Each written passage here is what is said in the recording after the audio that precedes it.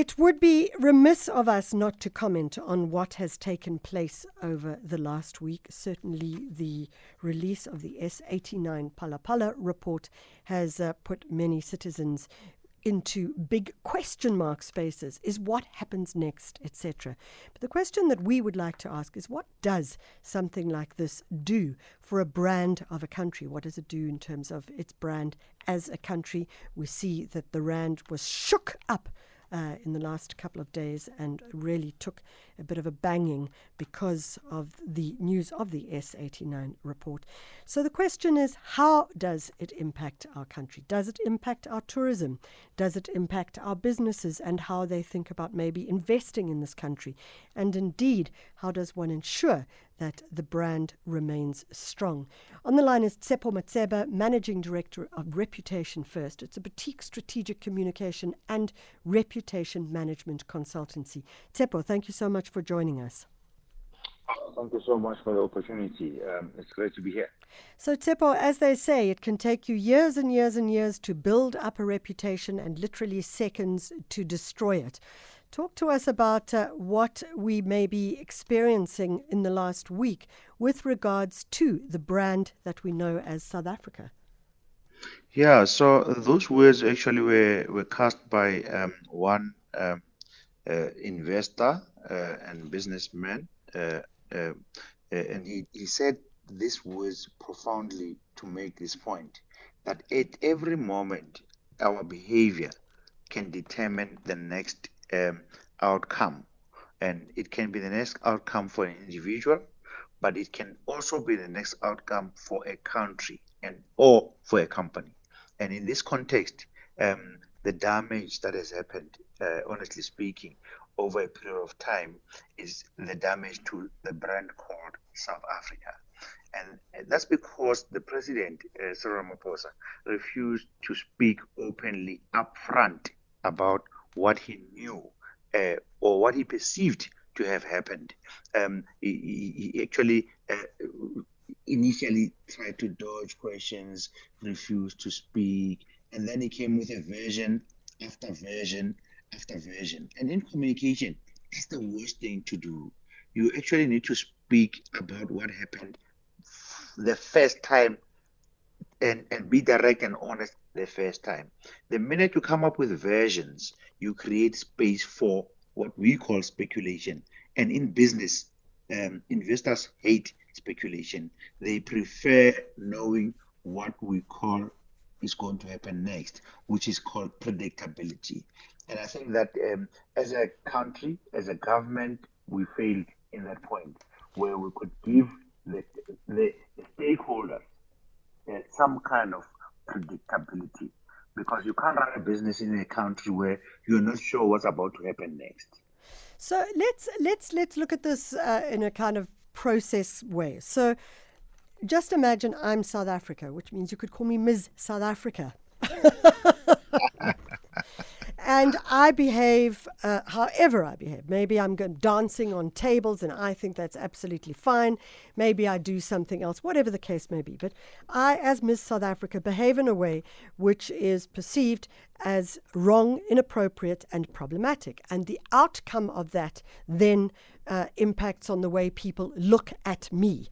And I'm not talking about me as a person. In this case, I'm Miss South Africa, the country. In the middle of behavior and outcome is communication. And as you've correctly said, communication is absolutely critical. And in fact, when they talk about change management in an organization, one of the things they say is that you consistently and constantly need to communicate in order to keep people feeling safe and secure. Now, if I have behaved badly as a country, Ms. South Africa, what is the kind of communication that you would need to be putting out there to ensure that the outcomes could be mitigated? Firstly, remember that this is very important for someone to write down. A brand is a promise that is fulfilled.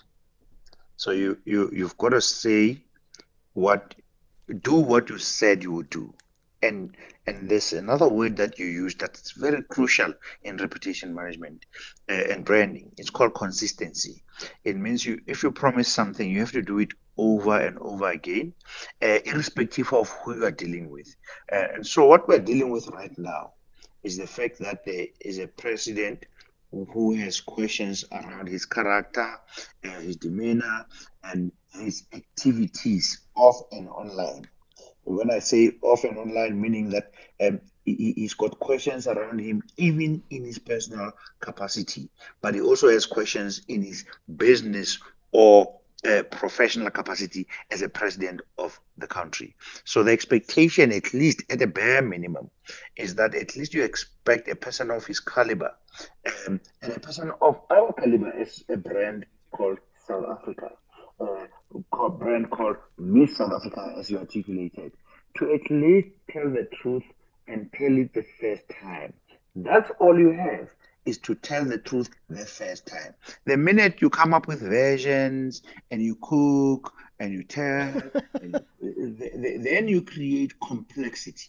And that complexity is going to cost not only, unfortunately, if you are a country like you are representing Miss South Africa, the country called South Africa, the consequences are going to be worse and adverse for the country because investors don't read the 8-page or 800-page or 3 volumes of books called the State Capture or this version that we're seeing now. Actually, investors will read the New York Times and they'll make a decision based on what they read in New York Times. That's why perceptions do drive markets, not the facts. Okay, I know that I have to close off. I've been told so because we've got a next interview, but I'm going to quickly ask you this. This idea of a brand as a promise that must be fulfilled. It then also is incumbent on, for example, as you say, the New York Times, to ensure that they are also telling the truth with regards to the information that is coming out with regards to that brand. Absolutely. But remember, in South Africa, we're not like markets, some markets in Africa. I wanted to mention a country because I know, but I want. But the fact is this, that in South Africa, at least, we have got a very robust and professional media. Yeah, exactly. And we don't need to worry about peripheral questions that are raised by people outside of our country who are excited. But at least we expect our leaders to do the right thing because the media in South Africa, at least, is doing the right thing. And so the expectation is to tell the truth the first time. Brand as a promise, the truth that must be fulfilled. I think that is a great way, whether we think about ourselves as a country brand, whether we think ourselves as an individual brand, whether we think ourselves as a political party brand, the list goes on and on. I think that is an excellent way of putting it. We want to say thanks very, very much to TSHEPO MATSEBA for that particular information. Brand as a promise and the truth. It's 7:53.